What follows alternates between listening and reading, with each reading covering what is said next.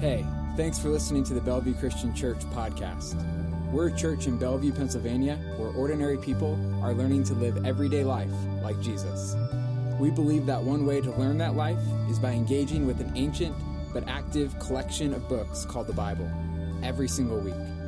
If this teaching leaves you with a question about the content or a story of what God is doing in your life, please send a message to hello@bellevuechristian.church because we'd love to hear from you. Well, good morning. How do you like this nice rainy weekend we're having? You know, I thought April showers were supposed to bring, Mayflowers? Instead it brought more showers, right? And actually I thought I was going to open up with a little bit of joke about that, but I realized I'm in the wrong month because we know that April showers bring Mayflowers, but what do Mayflowers bring? Pilgrims, that's right. Third grade joke. That's the best I had. And I was going to tell that, and all of a sudden I realized, hey, it's already May, so it probably won't fit, but I'll tell it anyway. Anyway, so the bad news is, again, it's been raining. The good news is that we are starting a new sermon series called The Kingdom of Heaven is Like. And really the better news is that this is part of a three-part series, so to speak, three different series. It's going to take us pretty much through the end of August. And although each series will be a little bit different focus, you know, this one is going to be basically about on the parables of Jesus. All three series will have the overarching theme of the kingdom, of God's kingdom.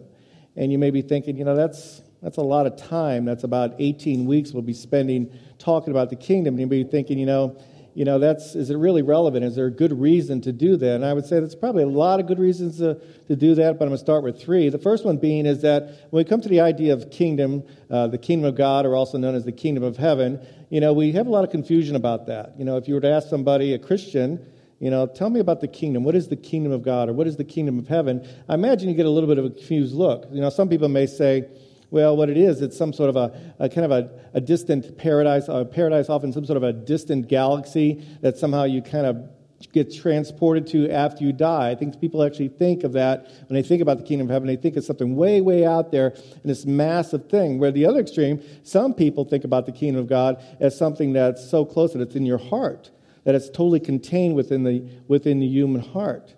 And you got also people who think of the kingdom of God or the kingdom of heaven in terms of the church, the collective church, all Christians who ever lived all time, and all the churches and all the denominations, they think of that as the kingdom of God or the kingdom of heaven.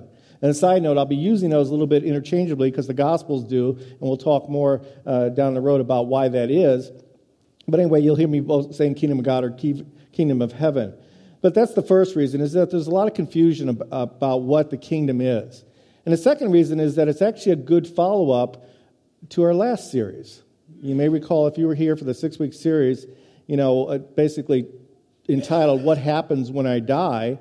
or death, questions around death, resurrection, and everything in between. That ended on Easter, and that's a good follow-up. But in this particular sermon series, we're not going to answer the question, "What happens when I die?"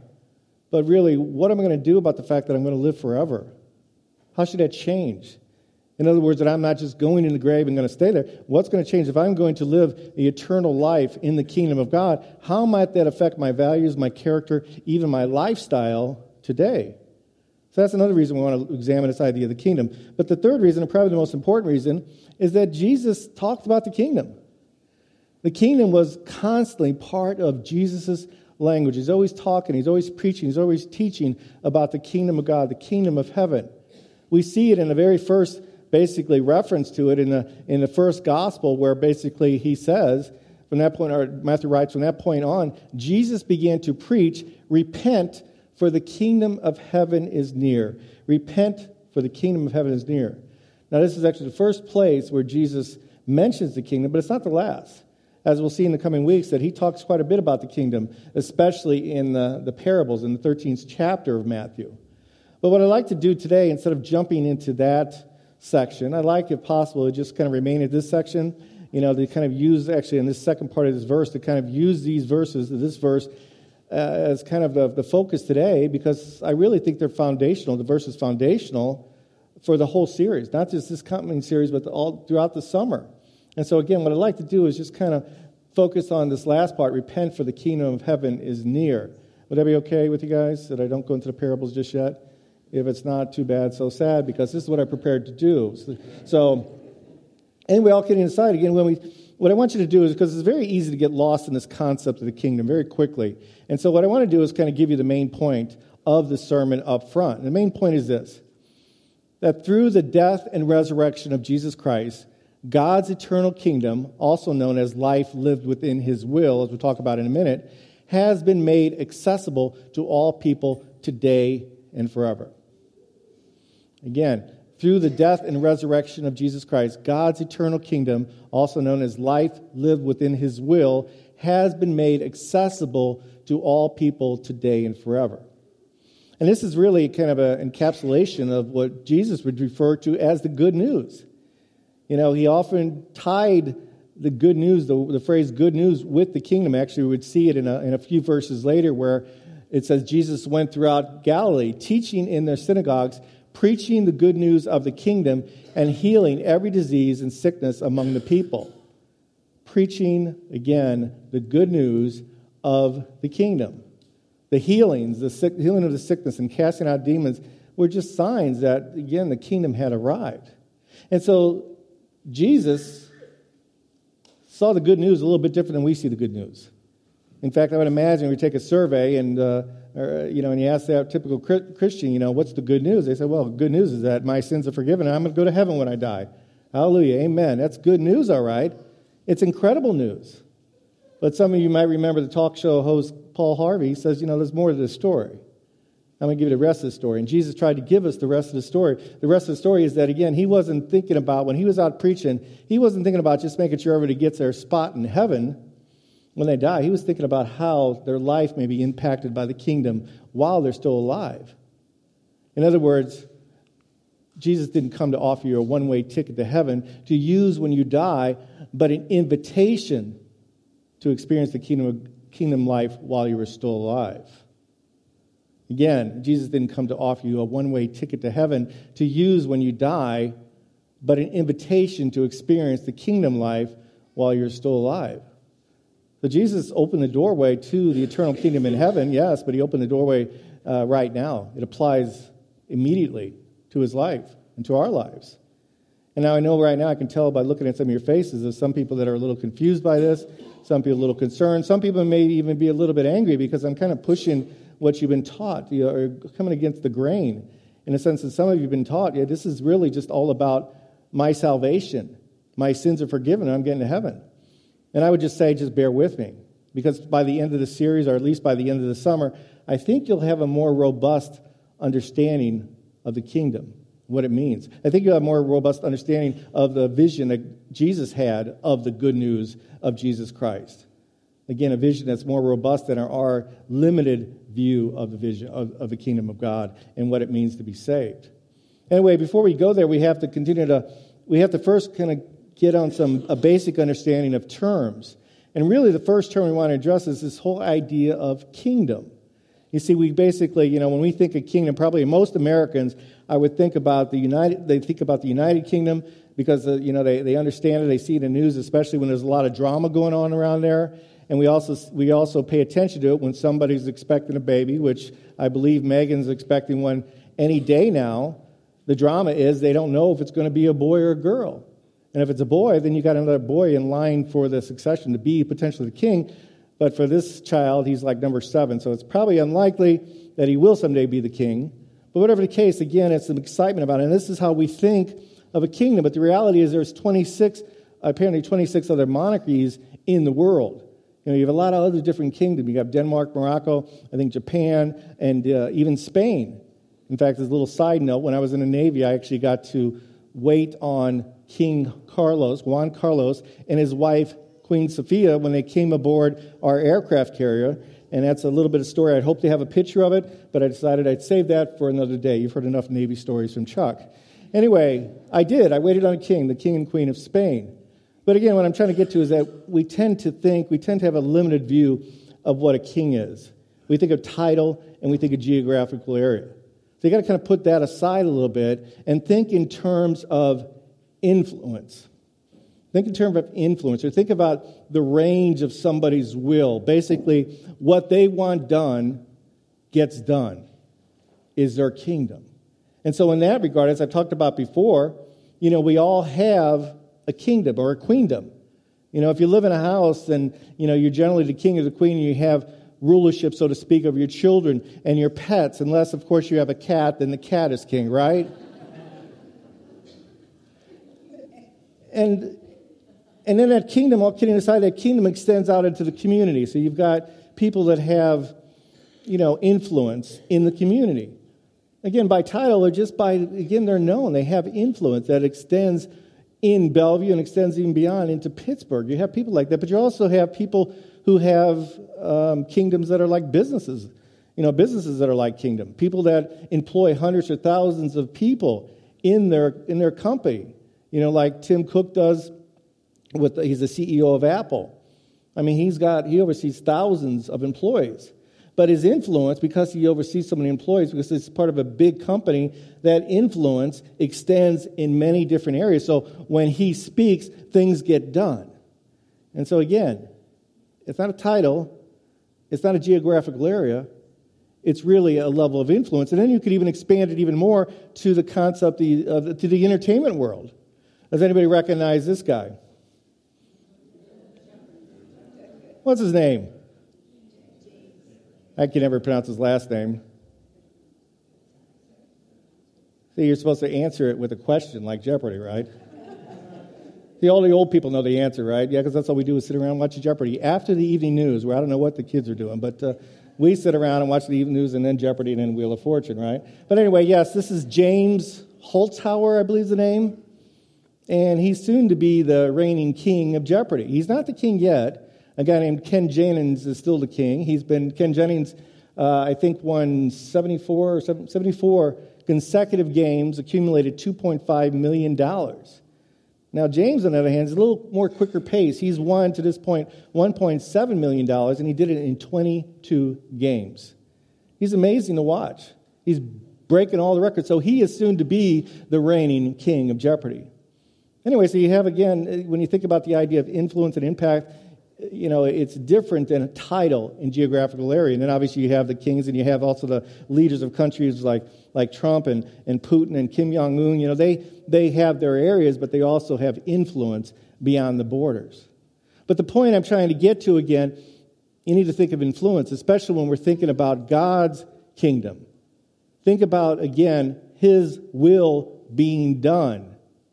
His will being extended. What He wants done gets not done. It's His realm of influence. And when you think about it in terms of influence or will, then you begin to see that the Lord's Prayer even begins to make a little bit more sense. Now, I know that most of you people know the Lord's Prayer, especially the good Catholics out there, because everybody grew up reciting it over and over every single week.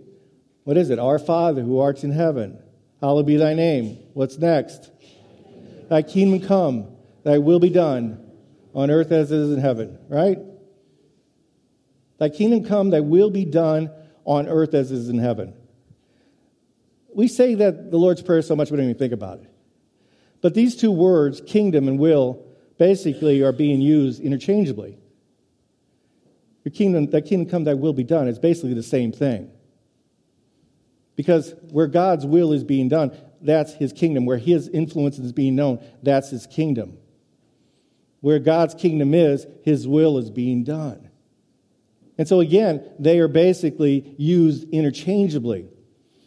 And so God's will, God's kingdom is, again, where His will is done. And as a side note, when we read this part, we're not praying. The prayer is not that somehow we would bring the kingdom down into existence like it's never been there before.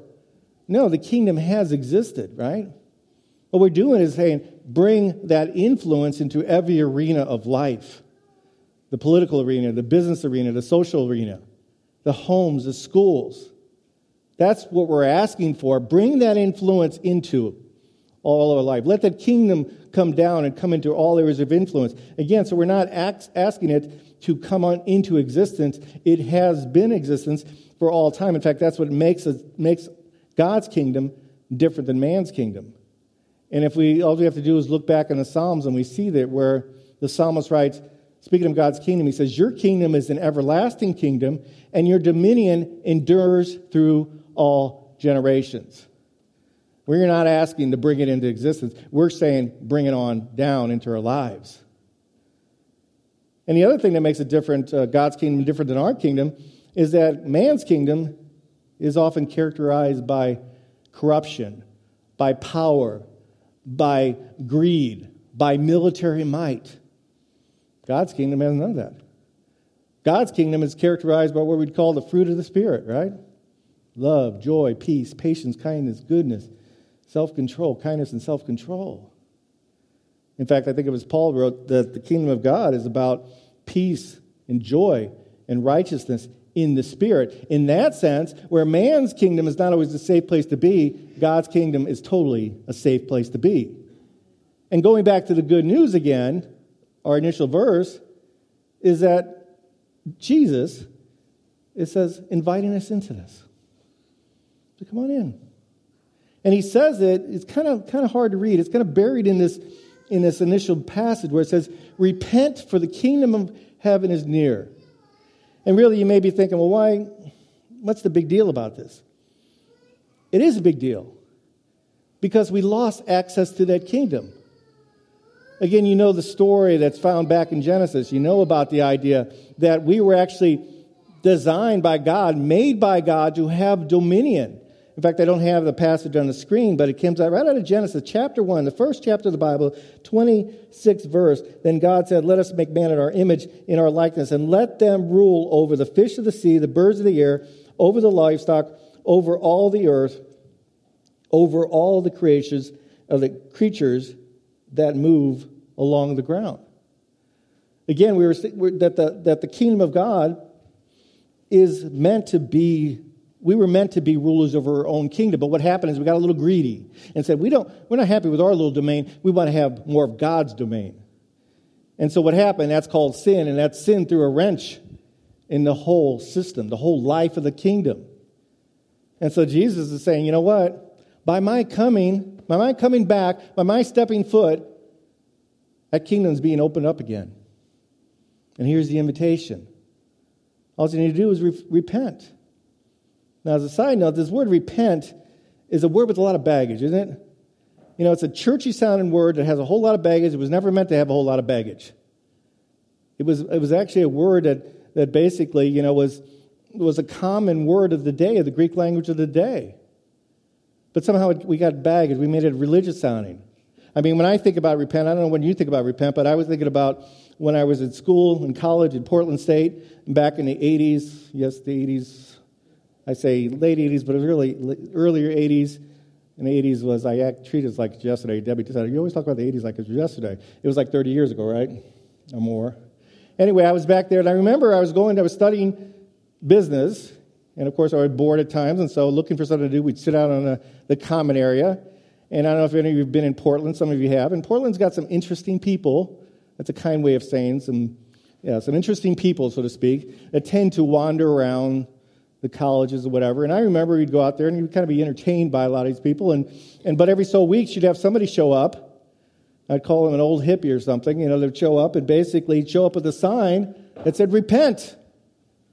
Repent. And so what would happen is he'd show up and he'd start shouting Bible verses and things like that. And the other students would sit there and just mock him. And he'd shout louder, and then they start shouting louder, and before you know, they're fighting, you know, and he gets mad and leaves, and they get mad and leave, and nothing gets accomplished. Maybe somebody got saved. I don't know. I just know a lot of people went away mad, and that probably all of them, including that man, did not even know what repent meant. That repent is actually a Greek word. That's the word metanoia, which means a number of things. But it's kind of translated like this. It means to think again, to rethink, to have a second thought, or a change of heart. That's probably not how we were taught about the word repent. And so basically what Jesus is saying, I've arrived here, the kingdom has come, so what I want you to do is maybe rethink how you've been living your life up to this point. You've been pretty much living in the world following the world's ways and whatnot. Rethink, reconsider, have a second thought, or have a change of heart. Or you should have a change of heart because the kingdom of God has arrived. Or I like how Eugene Peterson says it in a message. He says, change your life. God's kingdom is here. Change your life. That's what repent means. Change your life. It doesn't mean get on our knees and say, oh, I'm such a horrible person. I'm a sinner. Oh, God, please forgive me. A little bit of that. You have to be remorseful for your sin. But it's not just about beating yourself up for your past. It's accepting Christ's invitation into this new life.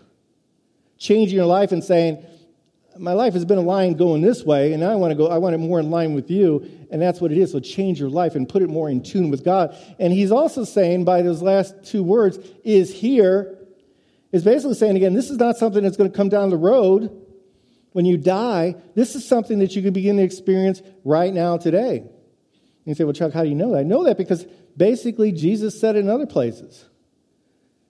Again, we know that actually before chapter 13 in Matthew, chapter 12, Jesus is kind of going around doing ministry, healing people, casting out demons. He's very good about casting out demons. He put a lot of focus on that. In fact, last week, Jay mentioned how he cast out a legion of demons from one man, and they were all thrown into a herd of pigs. Why so many demons? You know, but we're not sure, but he was doing it in such a way that the Pharisees, they didn't know what to do with it. How can they object to something? But they were frustrated because they didn't like what he was doing. They didn't like the attention he was getting. And so somewhere along the line, some Pharisee makes a comment that really was kind of dumb when you think about it. It didn't make any sense whatsoever. And basically said to Jesus, well, the only reason that he can cast out demons is because he's a demon himself. Or he's working under the power of the prince of demons. And about that time, Jesus chimes in and he says, listen, if Satan drives out Satan, he is divided against himself. How can his kingdom stand? And it's a rhetorical question. The simple answer is can't. It'll end up in a heap. It's civil war. You got demons fighting against demons. If that's the case, you know, so this can't be true. That's a dumb statement there, Mr. Pharisee. But he didn't stop there. He used it as an opportunity to clarify the coming, that the kingdom of God has indeed come. He goes on to say, but if I drive out demons by the Spirit, or some texts say the finger, or some other texts say the power of God, then the kingdom of God has come upon you. In other words, is here. Is here. Now. And the Pharisees don't know what to do with this. And then he goes on and adds this metaphorical question. He's not done with these guys yet. He adds this metaphorical question that really I had never given a lot of thought to. But it's a great question because it brings clarity to what's going on. He said, or again, how can anyone enter a strong man's house and carry off his possessions unless he first ties up the strong man? Then he can rob his house. He's asking him a question. It's a rhetorical question because the simple answer is a person can't. It'd be like me trying to go in and take all of Arnold Schwarzenegger's, whatever his name is, stuff out of his house, right? It wouldn't. I'd have to figure out a way to tie him up so that then I could take his possession, I could take his stuff. And so what is believed that what Jesus is talking about when he talks about the strong man is Satan. Who are the possessions? The possessions in that setting were the people that were possessed by the demonic. You know, similar today, it's not only people possessed by the demonic, it's basically people who are influenced under the influence of Satan. In other words, they're living within his will and not God's will. And again, we saw it back then. And you say, well, it was demonic, maybe back then, but today, I don't buy that stuff. Well, how do you explain somebody going into a synagogue or church and blowing an old lady to pieces? How do you explain somebody going into school and killing innocent children? Don't tell me it's behavioral stuff. Demonic. It's only Americans that have struggled with this. You go in other countries, the demonic, they understand it, they get it, and that's why they know how to fight against it. We just write it off and just say, why? Why is this happening? And again, so there's the demonic, but again, it's not only the demonic, the people in their possession of the demonic, it's the people that choose to continue to live under not the will of God, but to live under the will of Satan. And Jesus is saying, well, listen, again, in order to make this, to do this, that in order to do this, I have to, in order to be able to take back those possessions, the people that are under the influence, I have to get in his house and I have to tie his hands, and then I can take the people away, the possessions away. So I have to bound his hands, and so the question would be, the answer would be, the response would be, well, how does this happen? Because it seems impossible. Because, Chuck, you've even said before that the enemy, Satan, kind of prowls around like a roaring lion, looking for people to devour, to mess with. And besides that, we know that Satan is kind of a spiritual being. So how do you bind the spiritual hands of a person? And we have to remember that Jesus again is making making a metaphorical comment or statement or question. He's not talking about a literal truth. He's talking about a spiritual truth. That in some sense, by his coming, by his death, burial, and resurrection, which is near, which is about to happen in a couple days in this particular context, what happened is that, again, Satan's hands got bound, which means that his power source got removed. And you say, well, how did that happen? Well, again, if you remember from the last series, we talked about the whole idea of sin. We talked about how sin gets its power from the law, and specifically from the guilt of the law, the guilt of not being able to follow God's commands, the guilt that we've lived on since we walked this earth. And and that was the power that Satan had. And so when Jesus comes on the scenes and basically removes the guilt of the sin, he's basically cut off the power source of Satan. He's deflated Satan's power, his strength whatsoever. And so what happens is, that means now, is what he's saying is, now God through Jesus Christ can come on the scene, and later even through the Holy Spirit, and one by one just pluck people out of Satan's domain and pluck them in where they belong, back in God's domain. In fact, Paul writes about this in Colossians, where he says, "For he, God, has rescued us from the dominion of darkness and brought us into the kingdom of the Son he loves, in whom we have redemption and forgiveness of sins." That's a summary of exactly what's going on. That's what happens in the spiritual realm, or at least we believe what happens in the spiritual realm, when a person is saved. That there's a rescue mission that has taken place. That in some spiritual way, we have somehow been removed from the dominion of darkness, the evil age, so to speak, that we live in, and plucked into the kingdom and set down in the kingdom of God. Again, the kingdom of the Son, where we have this righteousness and forgiveness of sins. And what Jesus, again, is saying, this kingdom is accessible, has been made accessible to everyone. In fact, it goes back to my main point, which is through the death and resurrection of Jesus Christ, God's eternal kingdom, also known, again, life within his will, has been made accessible to all people today and forever. Or as Peter writes, in 1 Peter writes, "Because Jesus was raised from the dead, we've been given a brand new life and have everything to live for, including a future in heaven, and the future starts now." Not 20, 30, 40, 50 years down the road. The future starts right now. Experience that kingdom. And a guy named Dallas Willard says it like this. He says, "It is a kingdom that, in the person of Christ, in the person of Jesus, welcomes us just as we are, just where we are, and makes it possible for us to translate our ordinary life into an eternal one." Does anybody get this? Am I making sense? It's tough to explain, but it's so powerful. I love talking about this stuff. That's why I'm excited about this series. This is powerful stuff. Once you get it, the lights go on, you say, man, this is good stuff. But again, we have people in the world, and maybe even some people in the church, are saying, you know what? I'd rather stay over in Satan's kingdom, under Satan's will, in Satan's dominion. For what reason, I don't know, but they do.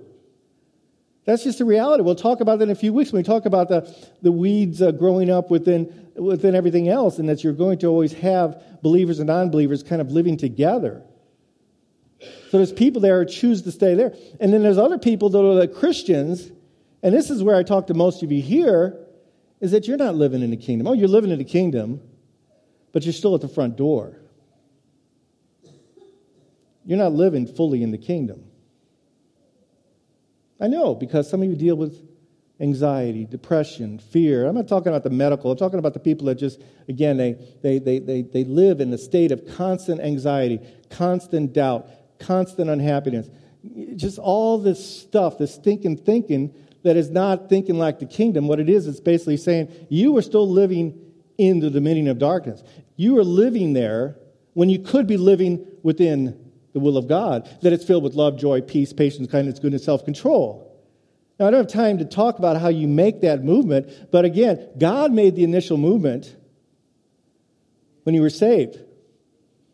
But you have to kind of drive the car again, because nobody drives God doesn't drive a parked car. You have to cooperate with God. If you want to make movement deeper into that kingdom, you'll never be 100% in the kingdom. I'm not 100% until we get to the other side. But we always got to be pushing away, pushing forward. And I say that, speaking to myself, many of us are stuck. We're stuck. Like I said, I've been here 15 years, and I know there's people that haven't made a change, haven't not taken one step deeper into the kingdom of God. And that's a shame. Because he's saying, kingdom of God is here. It's ready.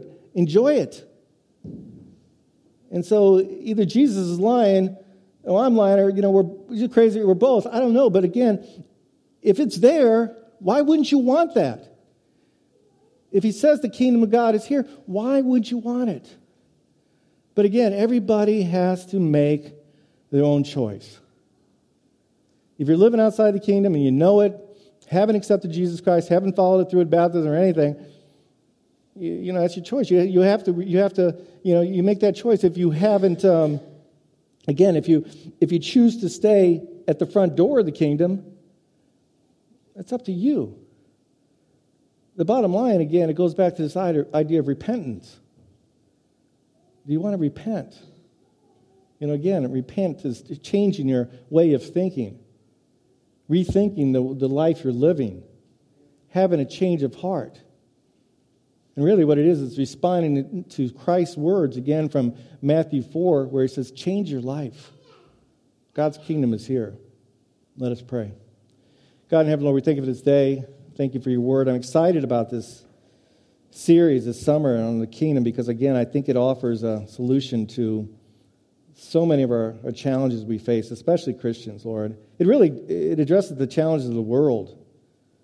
That once the kingdom, again, gets a hold of us, Lord, the understanding of the kingdom, and even a little bit desire to step into it, the amazing change that could occur in lives and families and homes and in businesses and in the world and governments. And so, Lord, again, I pray every person here, I pray if somebody doesn't feel they're in the kingdom or know they're in the kingdom at all, that I pray that during this time of prayer that they would come up and have somebody pray over them. And again, if they've been walking too close to the world, 1 foot in the world and 1 foot in the kingdom, I pray that, again, they would take a step today, even a baby step, to be able to move closer into your ever-expanding kingdom that began actually 2,000 years ago, and continues on for all eternity. Lord, we love you and praise you. In Jesus' name, amen. Thanks for listening. If that teaching moved you or left you with questions, let us know by sending a message to hello@bellevuechristian.church. And be sure to subscribe to this podcast for a new teaching from us every single week.